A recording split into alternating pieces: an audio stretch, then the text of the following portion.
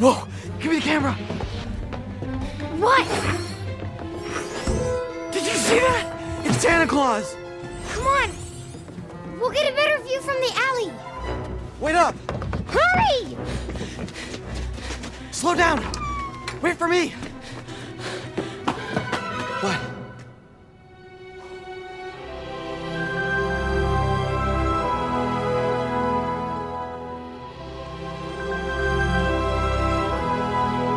Tell me you're getting this.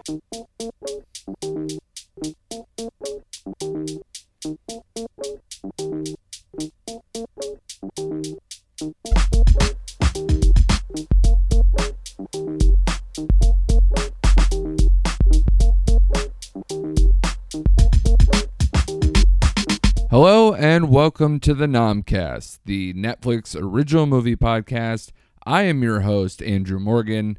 This week, we take a look at the incredibly popular holiday feature, The Christmas Chronicles, starring the legend Kurt Russell playing the lead as a hip, newer take on jolly old Saint Nick. The movie is directed by talented animator Clay Kaytis, who is coming off his directorial debut, The Angry Birds movie. Screenplay by the relative newcomer Matt Lieberman. Music by veteran composer Christoph Beck, whose music credits include Frozen, the newer Muppet movies, and both Ant-Man films. Cinematography by Don Burgess, whose long list of credits include Forrest Gump, Castaway, and the latest DC superhero movie, Aquaman. My guest today to talk about The Christmas Chronicles is friend and fellow podcaster Chad Davis of the Hangin' with Chad podcast. Chad really wanted to talk about this one, and you'll hear why right now. Give a listen. What's going on, man? How you been? I'm doing good, man. Just got done watching it again, actually for the third time now. Yeah, you're a big fan of this movie. I'm a huge fan of this movie. Is it just, are you into Kurt Russell? Did that lead you into seeing the movie? I'm a sucker for Christmas movies. Okay. I'm a sucker for Christmas movies that have a good feeling to them. Right. And this one just had like a bunch of good feeling to it. It had a good. When you saw the trailer, that's what grabbed you? I mean, no, because it's a Christmas movie with Kurt Russell as Santa. Right. Well, that's what I'm saying. That intrigued me right off the bat. Right. Sure. I'm not the biggest Kurt Russell fan. I mean, I'm probably not gonna hurry up and go to a movie theater to see it. Right. But the convenience of Netflix. Exactly. Absolutely. Yeah. Well, hey, man, you came to the right podcast. And the one thing that jumped out for me when you reached out when we were talking about this movie was you were like, it's a sexy Santa. Yeah. And what's interesting to me is when I looked into the movie, nowhere did it say sexy Santa in the description or anything else. That was just your little ad lib, like, hey, sexy Santa. And then I saw some of the reviews and some of the people were like, yeah, sexy Santa, sexy Santa. I'm like, when did that become the appeal for the Santa franchise? Or as I like to call it, the SCU, the Santa Claus universe, where don't we have canon that he is not? But, obviously I'm not as strict on that. I could work with that, especially because Kurt Russell is this movie. Yeah. So if you like Kurt Russell and his personality and what he brings to a movie generally, you'll enjoy this movie at least on some level. Yeah, exactly, yeah. I mean, it's... Thinking down the line of all the Christmas movies that have Santa in it, you've never really got like I'm not saying Kurt Russell's like a great looking guy. He is, but I think for so. An older guy. Yeah. But you've never really seen a Santa like this. Like no. The most recent one is Tim Allen, but during his transformation, he had a gut on him. Yeah, exactly. They add the weight, they add all these, like his hair and beard changes and everything. He transforms into the canon version of what Santa is supposed to be the appearance of, and this one kind of turns it on its head a little. I've heard every version between like Your Sexy Santa, and then it's like, here's the rock and roll Santa. Yeah. Here's the hip Santa. Right, exactly. Santa. So you get all these versions. So if you're on board with that, you can probably take this movie on, and it might be right there for all the... I don't want to say that the bar is very low, because as you were saying, like, movies that involve Santa as kind of like a main character, like the Santa, not someone who dresses like not bad Santa, where somebody's dressing up as Santa. I'm saying the Santa. The bar is pretty low. Yeah. I mean, you literally have maybe 3 good movies with Santa as like a Santa, like as the Santa. You got Miracle on 34th Street. Yeah. You got the Santa Claus, and even that one, it's like a transformation into Santa. It's like a new take on the Santa, but he ends up being Santa. So, and then if you're into Santa Claus the movie, maybe that one too. So it's like maybe 3 movies, and that's since when is Miracle on 31st Street? The 50s? It had to have been in the 60s or the 50s. Maybe. So, I mean, it's a very, very short list. Yeah. So when I went into this movie, that's kind of the mentality I went and like, I can't compare this to like movies as a whole. Yeah. I have to narrow this to The Field, which is essentially a very long list of not good movies. And then 3 movies that at least have some substance and some legs with them that we're still talking about them now, even though the last one that we were just talking about is what, 20 years old now? Yeah, I mean, longer, 25. Santa Claus came out like 94. Yeah, 95, somewhere in the mid 90s. So it's been a while. It's been a while since I actually even just watched one. I don't consider Elf because it's very small. It's not about Santa. He may appear. Yeah, he's in it, but he's right. It's a very small thing. So yeah, 25 years probably since a decent movie came out about Santa. About Santa. Yeah. So, 'tis the season, even though, as I intimated to you, my wife is Jewish, my kids are Jewish.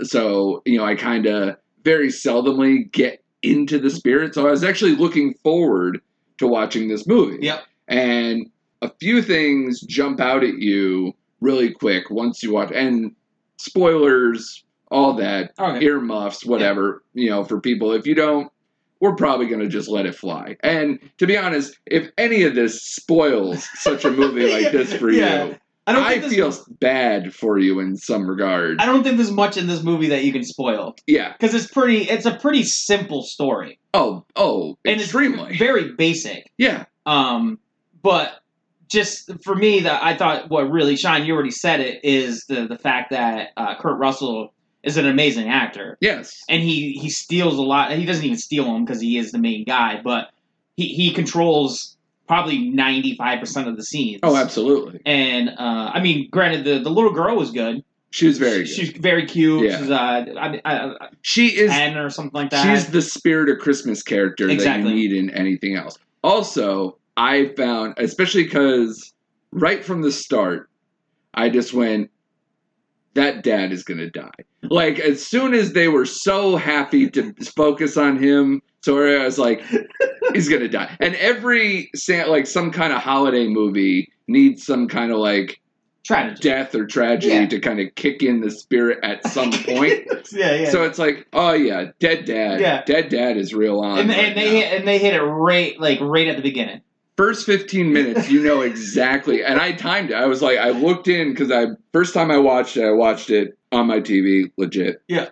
And then when I wanted to review it for the podcast, I kind of give several viewings. So a lot of times I'm watching on my computer, and I was kind of like, okay, where did it come through to where dad is dead, and we're basically moved on to okay, the son is a piece of shit now. Yep. And so we can move on to here's the arc.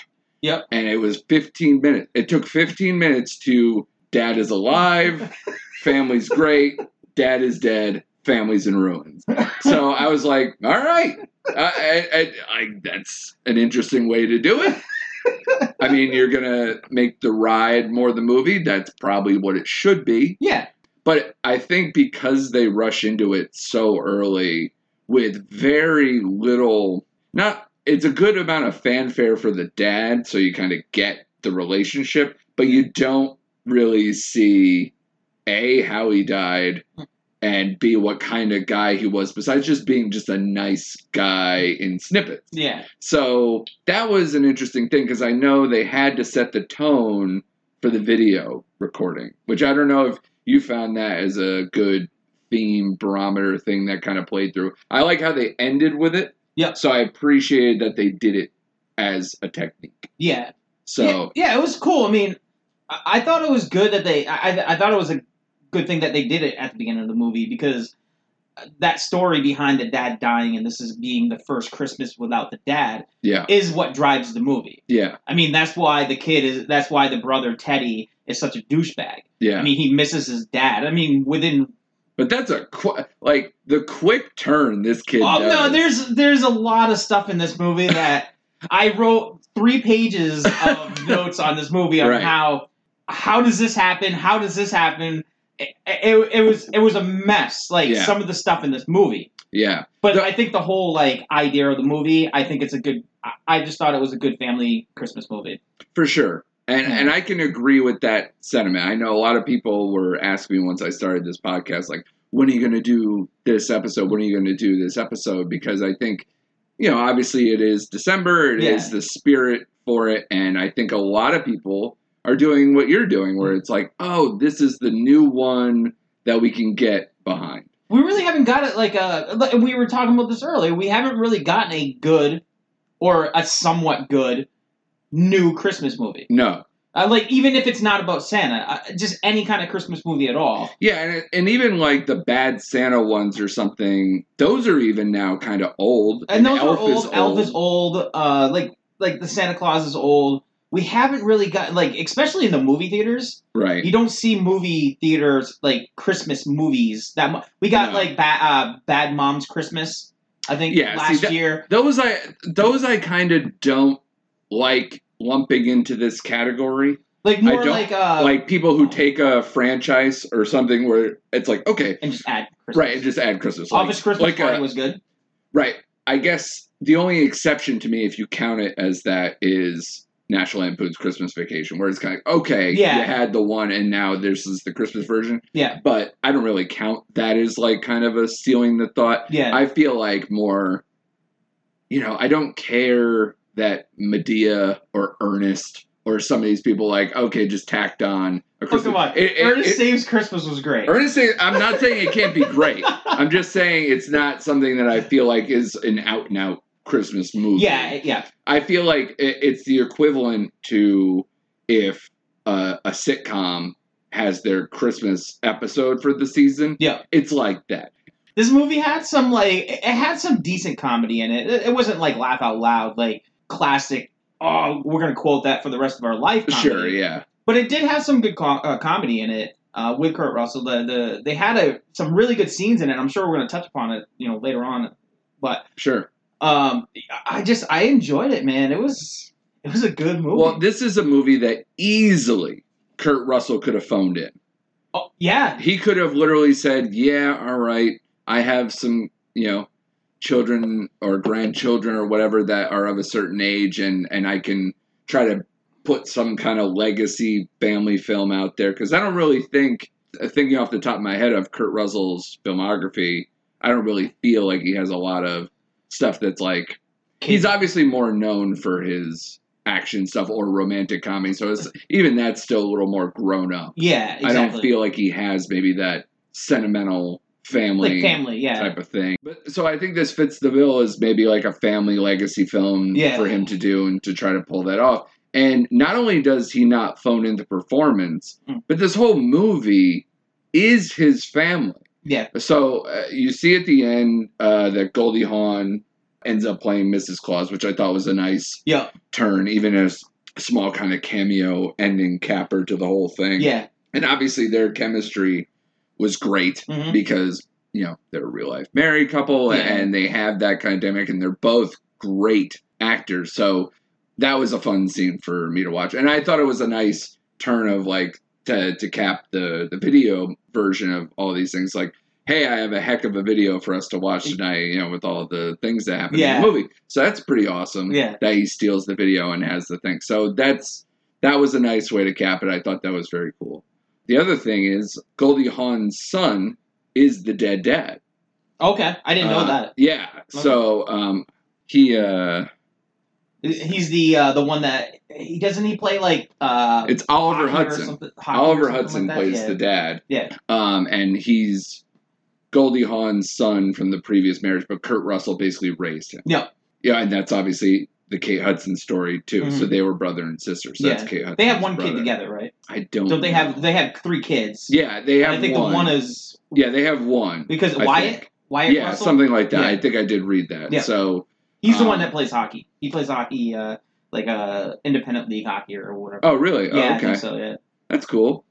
And the other family aspect that they have in here too, I guess, is that the kids who are asking stuff from Santa in those video montage things that they did, multiple of the names are names of Kurt and Goldie's grandchildren. Oh, really? So they it's like a deep dive Easter egg type thing in these movies that all have some kind of sentimental value to Kurt Russell and Goldie Hawn. So I thought that was pretty great to have him really buy into this. Because if he doesn't, this movie falls very flat. Yeah. Because it's one of those things, because you kind of alluded to it earlier, where it's like, if you think about this movie for more than like a minute, you're like, this movie falls apart in your hand. Oh, there's all kinds of weird things happening in this movie that, I mean, as a kid watching this movie, you wouldn't pick up on, but as grown-ass adults, sure, you're going to pick up on some stuff. Like, oh, of course. And that's the thing, too. I didn't want to come on this podcast and just completely just shit for days. It would be easy on this movie, because it's so easy, because it's another cheesy holiday film. Yeah. But then you have to go, well, yeah, you don't have the kind of spirit of Christmas that an 8-year-old, a 10-year-old will have, that'll still care deeply about the holiday and want to look for something like this movie. And I think that's truly what it's chiming in on. And what's interesting is that the people who were talking to me about doing this for the podcast were people around mine and your age, in our 30s or something, to where either they have a family that they're starting, or they're just still have some of that spirit click-clacking around, I guess. Yeah. Which is funny, because you and I were both talking like where our religious status is, or any of those things. And yet somehow it doesn't matter. It's still kind of like, hey, it's Kurt Russell. He's bringing the heat. Yeah. And let's see where this goes. Yeah. And the beauty of Netflix is, like you were saying, where you could be at home, it's a Tuesday night or something, and you're like, hey, maybe it snows on a random weekday, something, and you're like, it gets you more into the holiday, and you go, all right, I'm going to see what Netflix has to offer, and there you go. Yeah. And it's Kurt Russell, so it makes you kind of feel, as a man, maybe kind of like, all right, I'm watching a Kurt Russell movie. I'm not watching a Christmas movie. And as you said, it's sexy Santa time, so it really lends into the holiday. It really leans into it. Yeah. And I think like you said with some of the other stuff, the cast really kind of fills out. One performance in general kind of piqued my interest was from Lamar Morris. Yep. Yeah, from New Girl. New Girl, yep. I absolutely love New Girl. Mm-hmm. I thought, obviously they double dipped on the fact that he plays a cop eventually in New Girl, that they kind of double dipped with this character. So that piqued my interest. Same on costume. Yeah, pretty much. Yeah, you don't have to do anything. And what's funny is the name tag. And it's interesting because he's the secondary cop in this movie. Yeah. Even though the beauty of it is that his type of performance is that comedic, pie-eyed, kind of, grown child, like man-child type vibe to the police officer. And I think he fits that absolutely perfectly from how he was in New Girl to being in this the same way. So that made me good. When he's, trying to convince everybody of the reindeer and really getting into the spirit and kind of pointing things out. They really did a good casting job in getting someone who really fit the bill. Yeah, exactly. Yeah, he had that eccentric kind of. He kind of believed right off the bat, kind of a little bit, even though he was joking around. And then he was the first cop to like, this is Santa. Like, yeah, he was rocking out with him in the prison during the prison song scene. Yeah. Can we talk about that for a quick second? Yes. Because one thing that I always know a movie is the epitome of cheese is when some older white guy's going to sing the blues. And this movie lived up to all of that. And that's probably the one scene that I just, if they didn't do that, this movie would have jumped up another point for me. That scene raised the movie for me. See, yeah. See, I think because you enjoy life more than me, and it's possibly the case. Because, sometimes, reviewing movies and stuff, I know I can get really kind of pretentious and stuffy, and I tried to take myself out for this. Yeah. And what I will say, to my credit, I knew this movie was not very good. It's very cheesy. Come on, it was good. You take the ride, you do what it's going to be, and then I will be dead serious. My dad isn't dead, but I cried a little at the end. I teared up when he got to see his dad one more time after you're doing that. And I felt nothing for that bratty pieces of shit for most of the movie. And at the end, I was like, but you hit me. Dead dad wins 9 times out of 10. It's going to get me. It's going to get me at some point. I think 5 minutes into the movie, if I remember when I first watched it, I might have teared up for just Dead Dad, the last video. I've said this on my podcast. I have been crying a lot lately in movies. I don't know why. I just hit a certain age. Hit that age, man. And I had it once I had kids. Like, even just having a baby in my life and whatever, it was just bam. Yeah. It's weird because, like, I never used to cry in movies. And now, like, I didn't cry in this movie, amazingly, for some reason. But I go to theaters now, and, like, I feel like I almost have to go by myself now all the time because... Okay, because you might be openly weeping. I just went to a movie the other day with one of my buddies, and there was a scene in it that was cry-worthy. Sure. And he's sitting right next to me, and he goes over and he hands me a napkin. So I looked at him, and he's bawling his eyes out too. Yeah. This is like a oh man, this is like a bro date right now, and we're both just crying right now. You have to have that friend who. Oh man, and that's a good way to find that out, to be honest, because now you can go, have a Gilmore Girls marathon with this guy or something, which I am not unopposed to. I absolutely love the Gilmore Girls, so don't hate. Yeah. But I had an experience, again, it's maybe, because Christmas movies hit those really hard emotional themes all the time, like we were saying.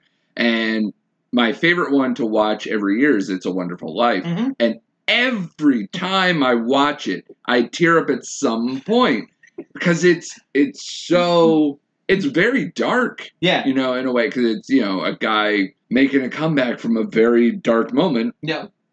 Like, I'm trying to not spoil It's a Wonderful Life. But, when you try to jump off a bridge, it's a hard turn coming back in, and they do it seamlessly because Frank Capra's a genius. But that movie is a gorgeous movie that is very sentimental, and it gets me every time. Yeah. And I watch it the same time every year.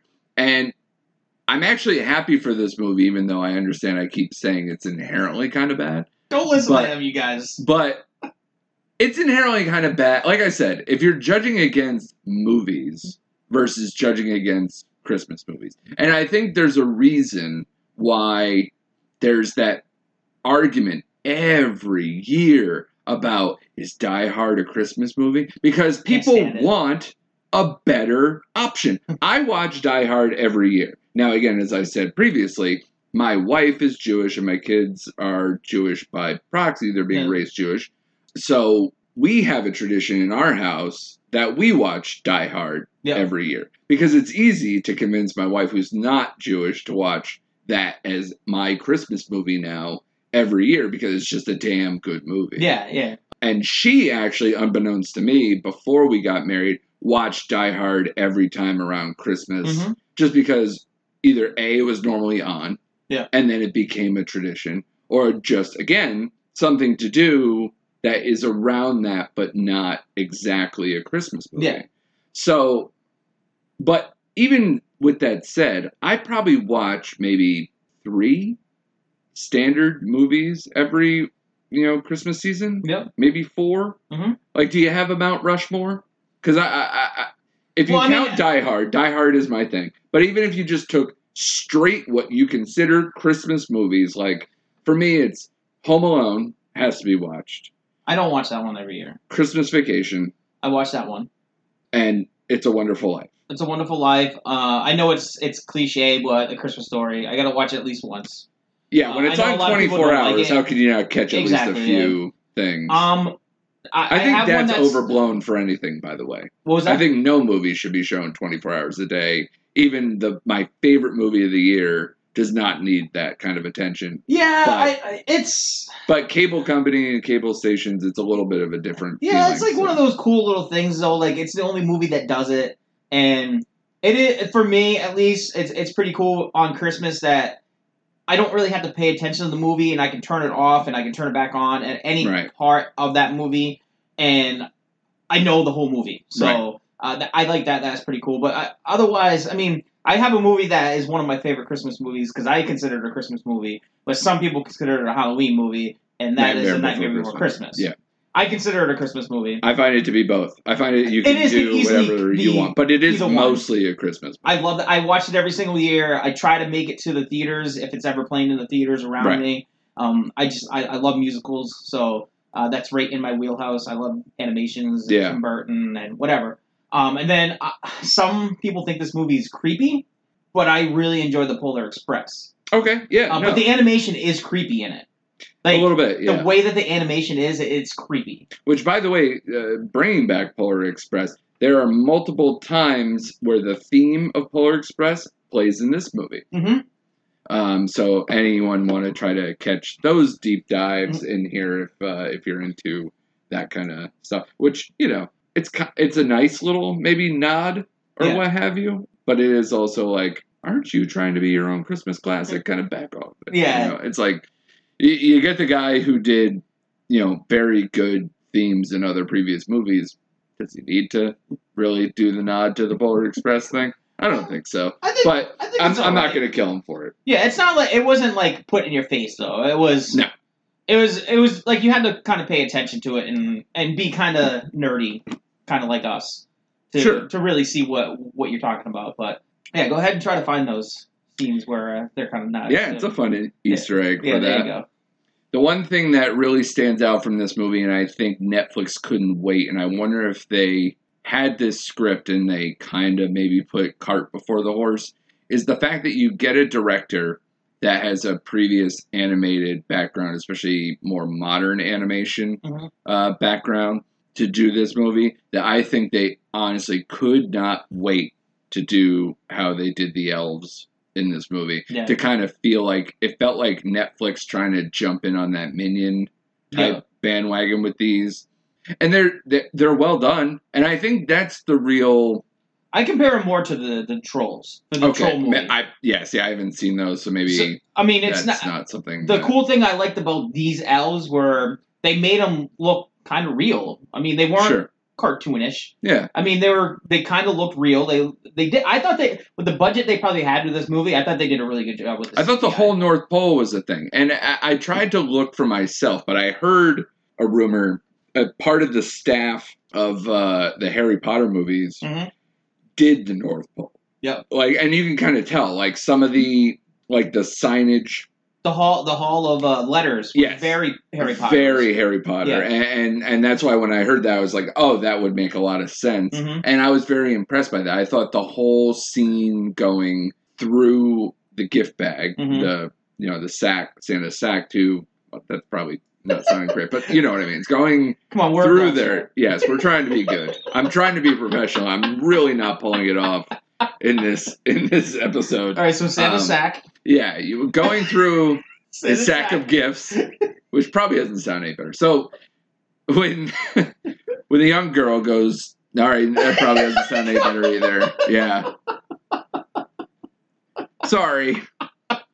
When Kitty Cat goes through the sack, sack. It's just not going to work. So when she goes through there, though, to be honest, the animation going through there and her entree into the North Pole and everything else, Alice in the Wonderland kind of. It did, and that was very inventive. I thought the technology with the sleigh was inventive. One thing that I will say, and maybe especially because where are you originally from? Maine.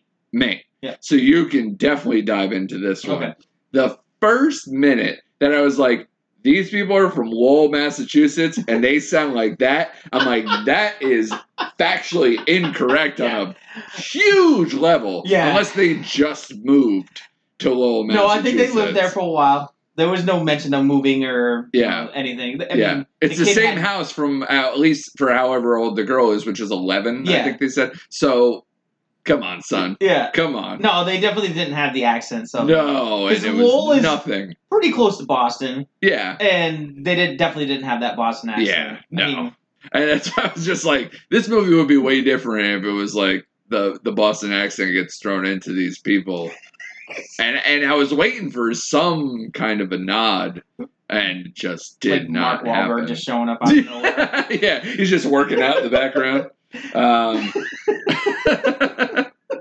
He does have to represent either Matt Damon or Ben Affleck or Mark Wahlberg has to be in every notion of a Boston or outside. Maybe that's Boston why they couldn't movie. say Boston. That they used Lowell instead of Boston because then you have to say it in those terms, and you have to have Mark Wahlberg in the movie, and they for sure afford him. So. Yeah, it's contractually obligated if you do a movie in that place. But that's why I was just like, come on, come on, not one person's pulling out that accent in this movie. The one thing I want to point out that I found very weird is when they finally, towards the end of the movie, when Santa's just about to give up, and the kids talk him into, hey, we're going to help you guys. We're going to be the human helpers here. Sure.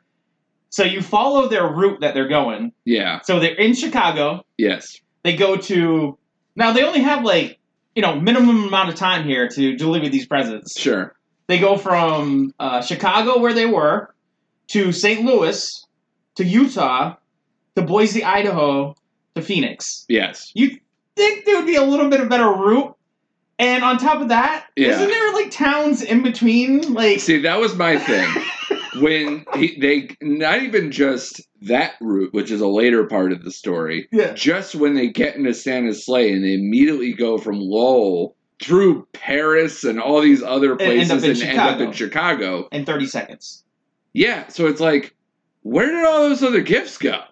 Did you already hit them up? And if so, what is your route? So those type of things didn't make any sense. But I think as an adult, that's what we look at. Sure. Kids wouldn't look at that. Kids would just he's delivering all the presents. Yeah. But it's something that was in my head that I'm like, there's time zones. Yeah. They're going back in time. They're going forward in time, going through time zones. Yeah. And it's chaos. You would think that would they just start in Maine and go to California or Washington.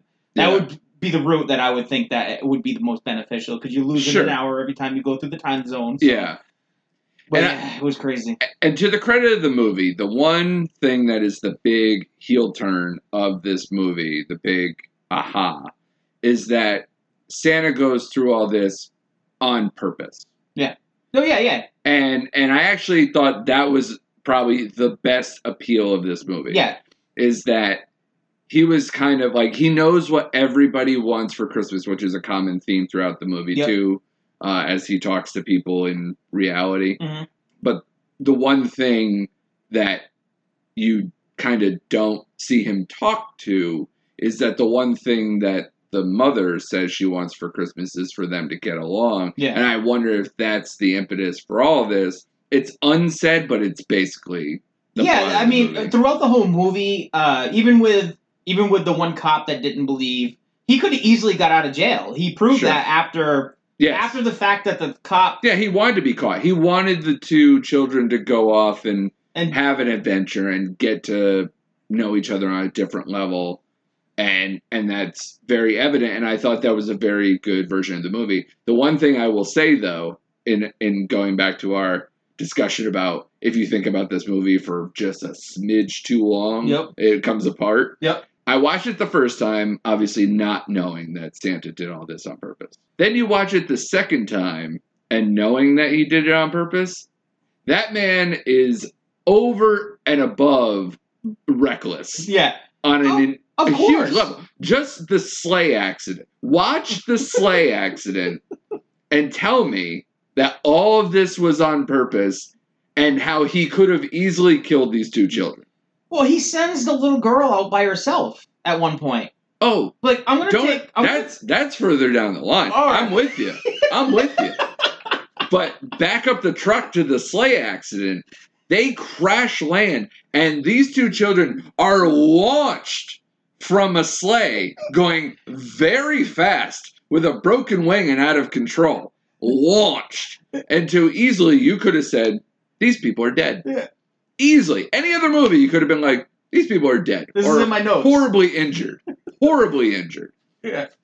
They're not, She's because of Christmas magic. She just gets up and she goes, "Where's my camera?" I know.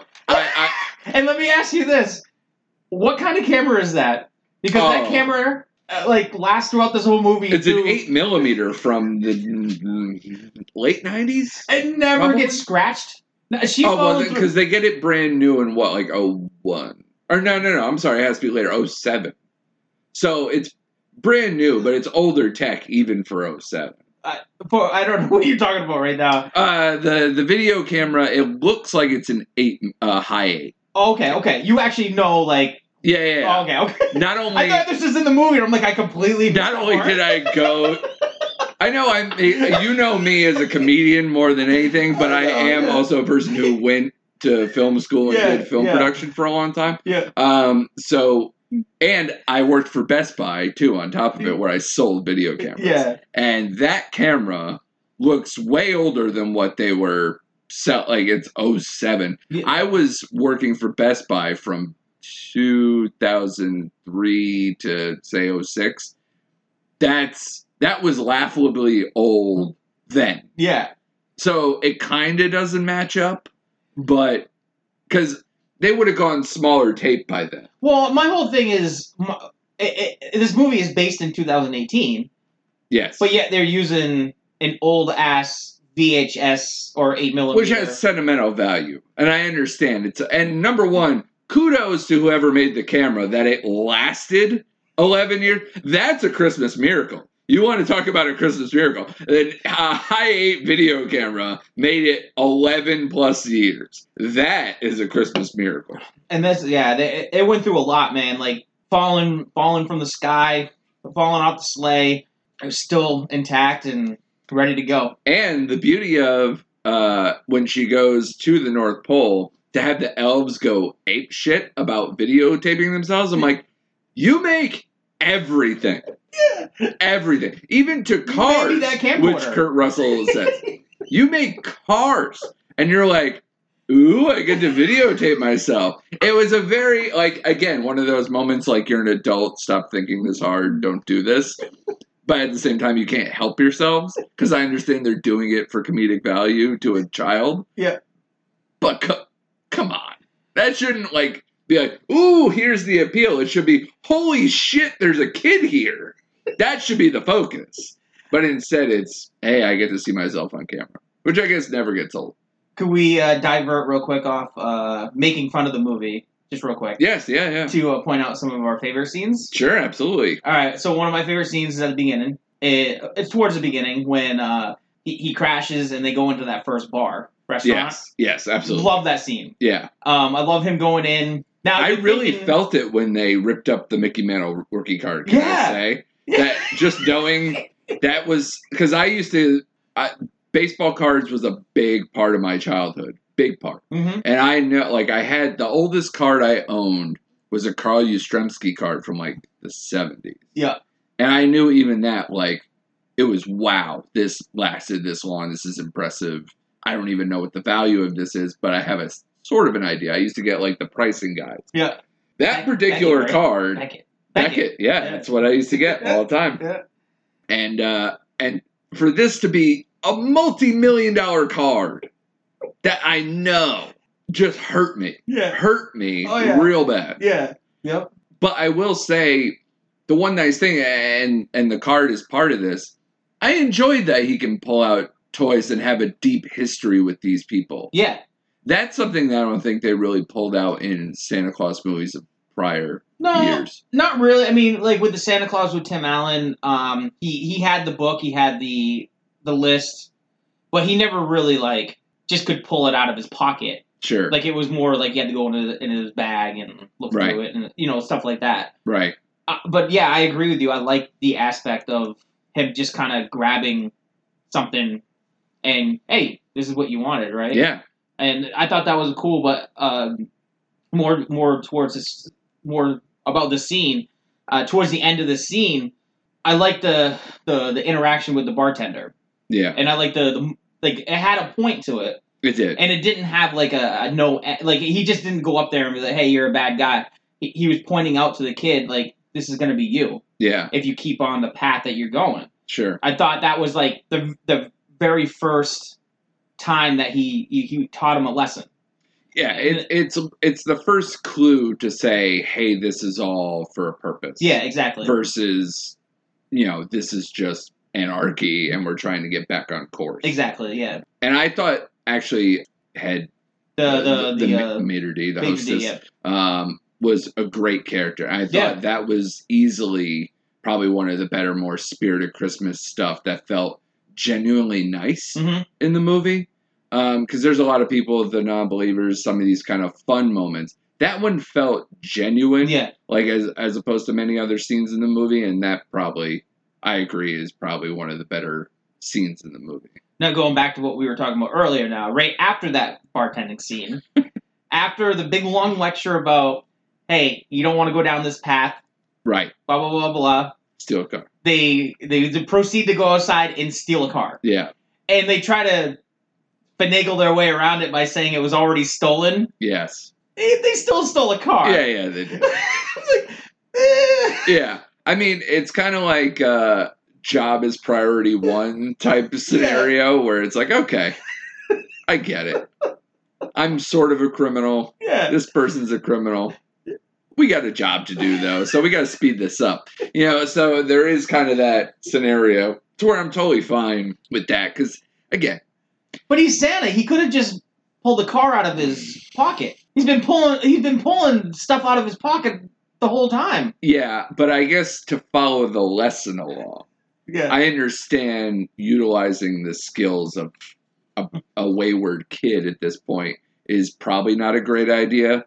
But at the same time, I will say that I want to call it half-assed, but half-baked is probably a nicer way to say it. Of the Pierce sees it all, the sees something through line that they were using, the knife thing. Oh yeah, the knife, yeah.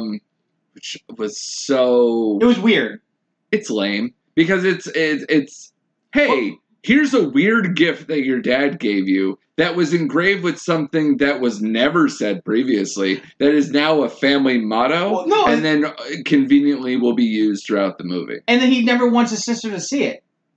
I never understood that. Yeah, that's okay. You want to talk about worst scene because you were so jovial to say your favorite scene.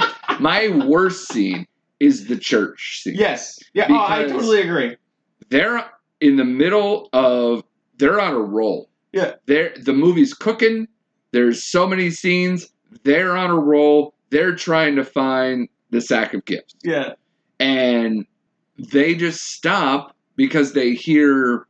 A song His that apparently song. is the father's favorite song that we didn't know was. So there's no trigger memory for us as a viewer. Yeah. There's no nothing. It's there's this, and then like you said about when they get into something that the knife goes flying. So then it's kind of a reminder of what your purpose is here and what to do, and that.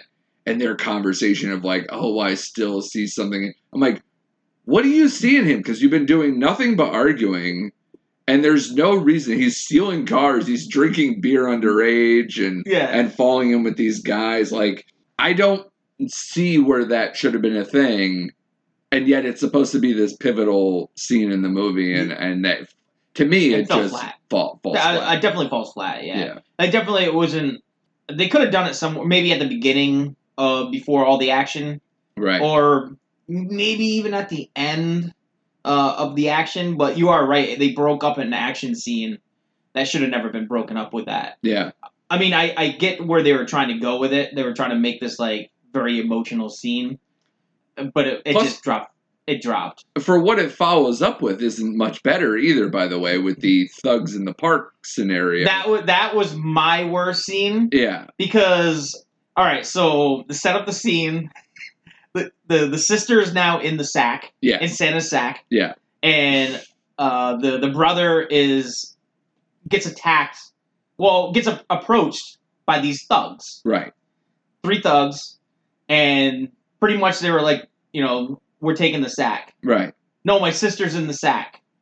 Right. Now, in real life... he doesn't say that when he gets taken. Yeah, well... Which, here's the other thing. Why do they need to take the kid? Have you ever been mugged? Have you ever been mugged? No. I've been mugged. Okay. And all they cared about was my possessions. Yeah. They immediately, when I was mugged in New York City, it was late at night, and I had a backpack, I was a teenager, and all they cared about was throwing me to the ground and taking whatever was in my backpack. Yeah. That's all they cared about. Yeah. This is the same scenario. Yeah. And yet, they were like, we have to take this guy back to the boss, too. It's like, no, you're just complicating a very easy situation. Well, it sets up a really nice scene later on where the boss man opens up the sack and he has a present that's presented to him. Yeah. And it's a lump of coal. Yes. Yeah. Because they needed that high-end joke to fill out this movie. That whole plot line did not need to exist. No, all that needed to exist was you didn't know how to get her out. Well, they could have skipped that whole taking him to the boss man. So they could have skipped that whole boss man scene. Yeah. And they could have just had the elves save him in the park. Yes. From the thugs. Yes. 100%. They could have skipped that whole storyline. Could have saved you 10, 15 minutes on a movie that is probably about 10, 15 minutes too long. I was going to say it's an hour and 44 minutes long. I felt like they could have shaved a couple minutes off there, and that would have been a couple minutes right there that they could have saved. Or if you're going to put that back into the movie, flesh out the dead dad. I mean, you got to mention the dead dad at some point. I mean, that, like I said, that's what the story is about, really. Chad, the big reveal in the church scene is that he died a hero in a fire. And it's not mentioned until an hour into the movie. That's true. That is huge. Well, they could have took all that. I'm talking about taking that scene out, too. So you take out the church scene. You take out the thug scene. You don't need the dad to be even more of a high-end dad, is what you're saying? The dad was fine at the beginning of the movie. Like, I thought that was fine the way that they set it up. Yeah. He was a really good dad. He was kind of like the glue. He means something to the family. He doesn't need to be bigger than that. Yeah, he was the glue that, kind of held that family together. And now the mom is struggling because she has, work jobs. She's working on Christmas now. Right. I understand all that. But yeah, there's just a couple scenes in this movie, the ones that we touched upon, that I felt like they could have been cut a little bit.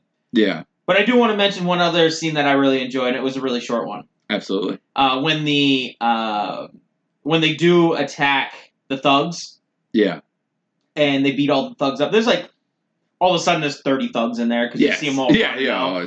And by the way, can I say, the third thug, the original 3 in the park. Yeah. Ugliest person I've ever seen in the history of film. And they clearly cut away from him in that scene. They're like, I don't know if we should really show Is he this the guy. one that... And they show him more in the following scene. And I was like, that guy looks like a Dick Tracy character, like cartoonishly bad, that I was just horrified to look at. He stood out.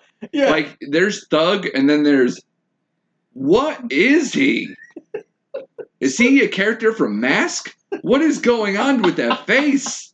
I don't know what's going on. I know it's horrible of me to say. No, it's all good. But it stood out. It was alarming. And it should not be in a simple family Christmas movie. So I'm going to mention this one other scene that shouldn't have been in this movie, but I thought it was hilarious. They beat up all the guys. They get all of them. Now they were like, oh, one's left. It's the brother. Yes. So they start dragging the brother out. Right.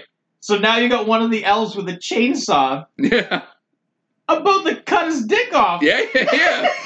Yeah. They went to town on that. No, he was heading right towards the bees. Yes. It was crazy. I was like, this is so out of place right now, but it's hilarious. Yeah. And no mention from the sister beforehand that she has a brother, that he's out there, and that's how she got into this scenario. It's, oh, Santa's in trouble. You know who else is? You left somebody behind. I was laughing so hard during that scene. I was like, where did the chainsaw come from, for one? Yeah. He just whips it out of his pocket. Well, elves are as pocket. magic as Santa, I guess. But, I mean, the chainsaw came in handy later on in the movie when he had to help Santa out of prison. Right. Which, apparently, he didn't need to help him. He didn't need anything. Because Santa just whizzed up there anyway. And goes into the ether. So, and then comes back through to make mention, that he didn't, basically. Yeah. So that's that's probably clue 2, that he doesn't need all this and obviously is doing it for some. Well, that was my earlier when I had said with the second cop, he was staying in prison even though he didn't have to be in prison. Yes. Because he needed everybody in the prison and that cop to start believing again. Right. So, that proved right there that he didn't need to be there. He could have got out whenever he wanted. He was just trying to get that Christmas spirit. Yeah, like I said, rewatching it the second time, knowing of what his intentions are, you do key in on certain moments. Yeah.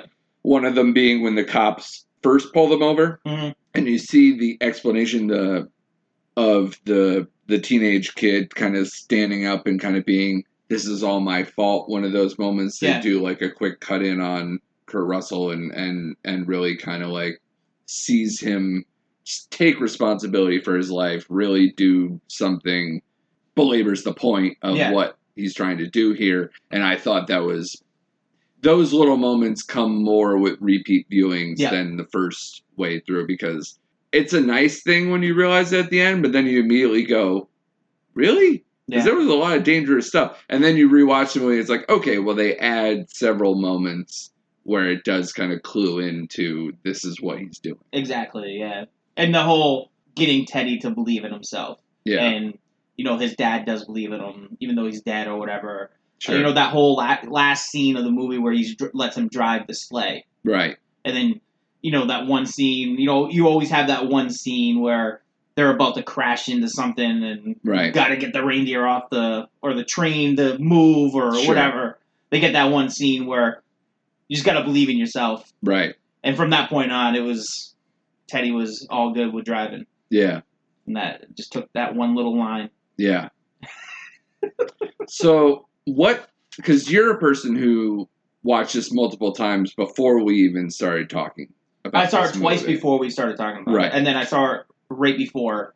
What do you think for people at home who maybe haven't seen this or have seen it and kind of are working their way through, what do you think is the biggest appeal of this movie? Well, I mean, we already touched base on it. The biggest appeal, hands down, is Kurt Russell. Okay.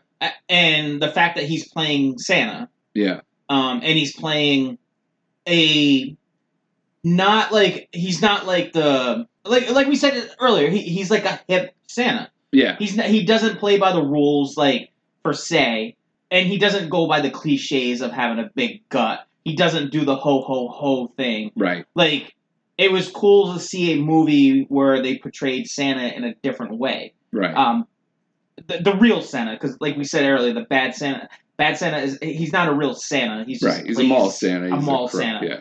So it's pretty cool to see a different Santa. Like, it was cool. Like, I think that's the biggest appeal to it. And then the second appeal would be if you have kids. This is actually a really good movie to show them. And, I'm not the firmest believer of... I didn't know there was a Santa Claus early in my life. Right. I'm not the firmest believer in telling your kids there's some creepy guy coming into your house, dropping presents off. Yeah, absolutely. I believe that you can explain to them what the spirit of Santa is. Right. And that, it's supposed to be family time. And he's kind of like a guy that kind of brings families together. I don't have a family. I watched it by myself, and you didn't need one. I didn't need Kurt Russell's family. I wanted to go to my family's house and just hang out with them after this movie. Like, I'm like, I just want to go and hang out with my family now. So that tells you that it's a good family movie.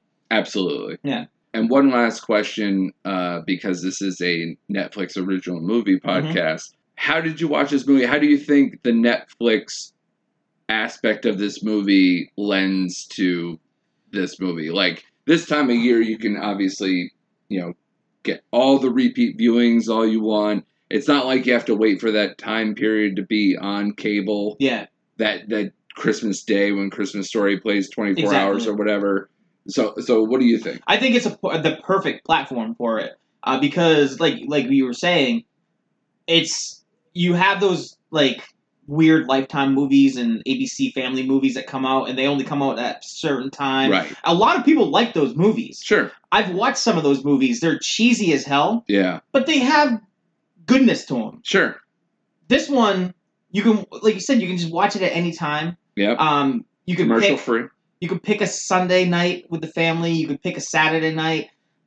You can pick a Tuesday night. Whatever you feel like it, and you can just sit there and watch it. And yeah, you can watch it multiple times. I mean, I think it's a repeat watch movie, and I think it's going to be big. I think it's going to be a movie that people are going to watch for years and years and years from now.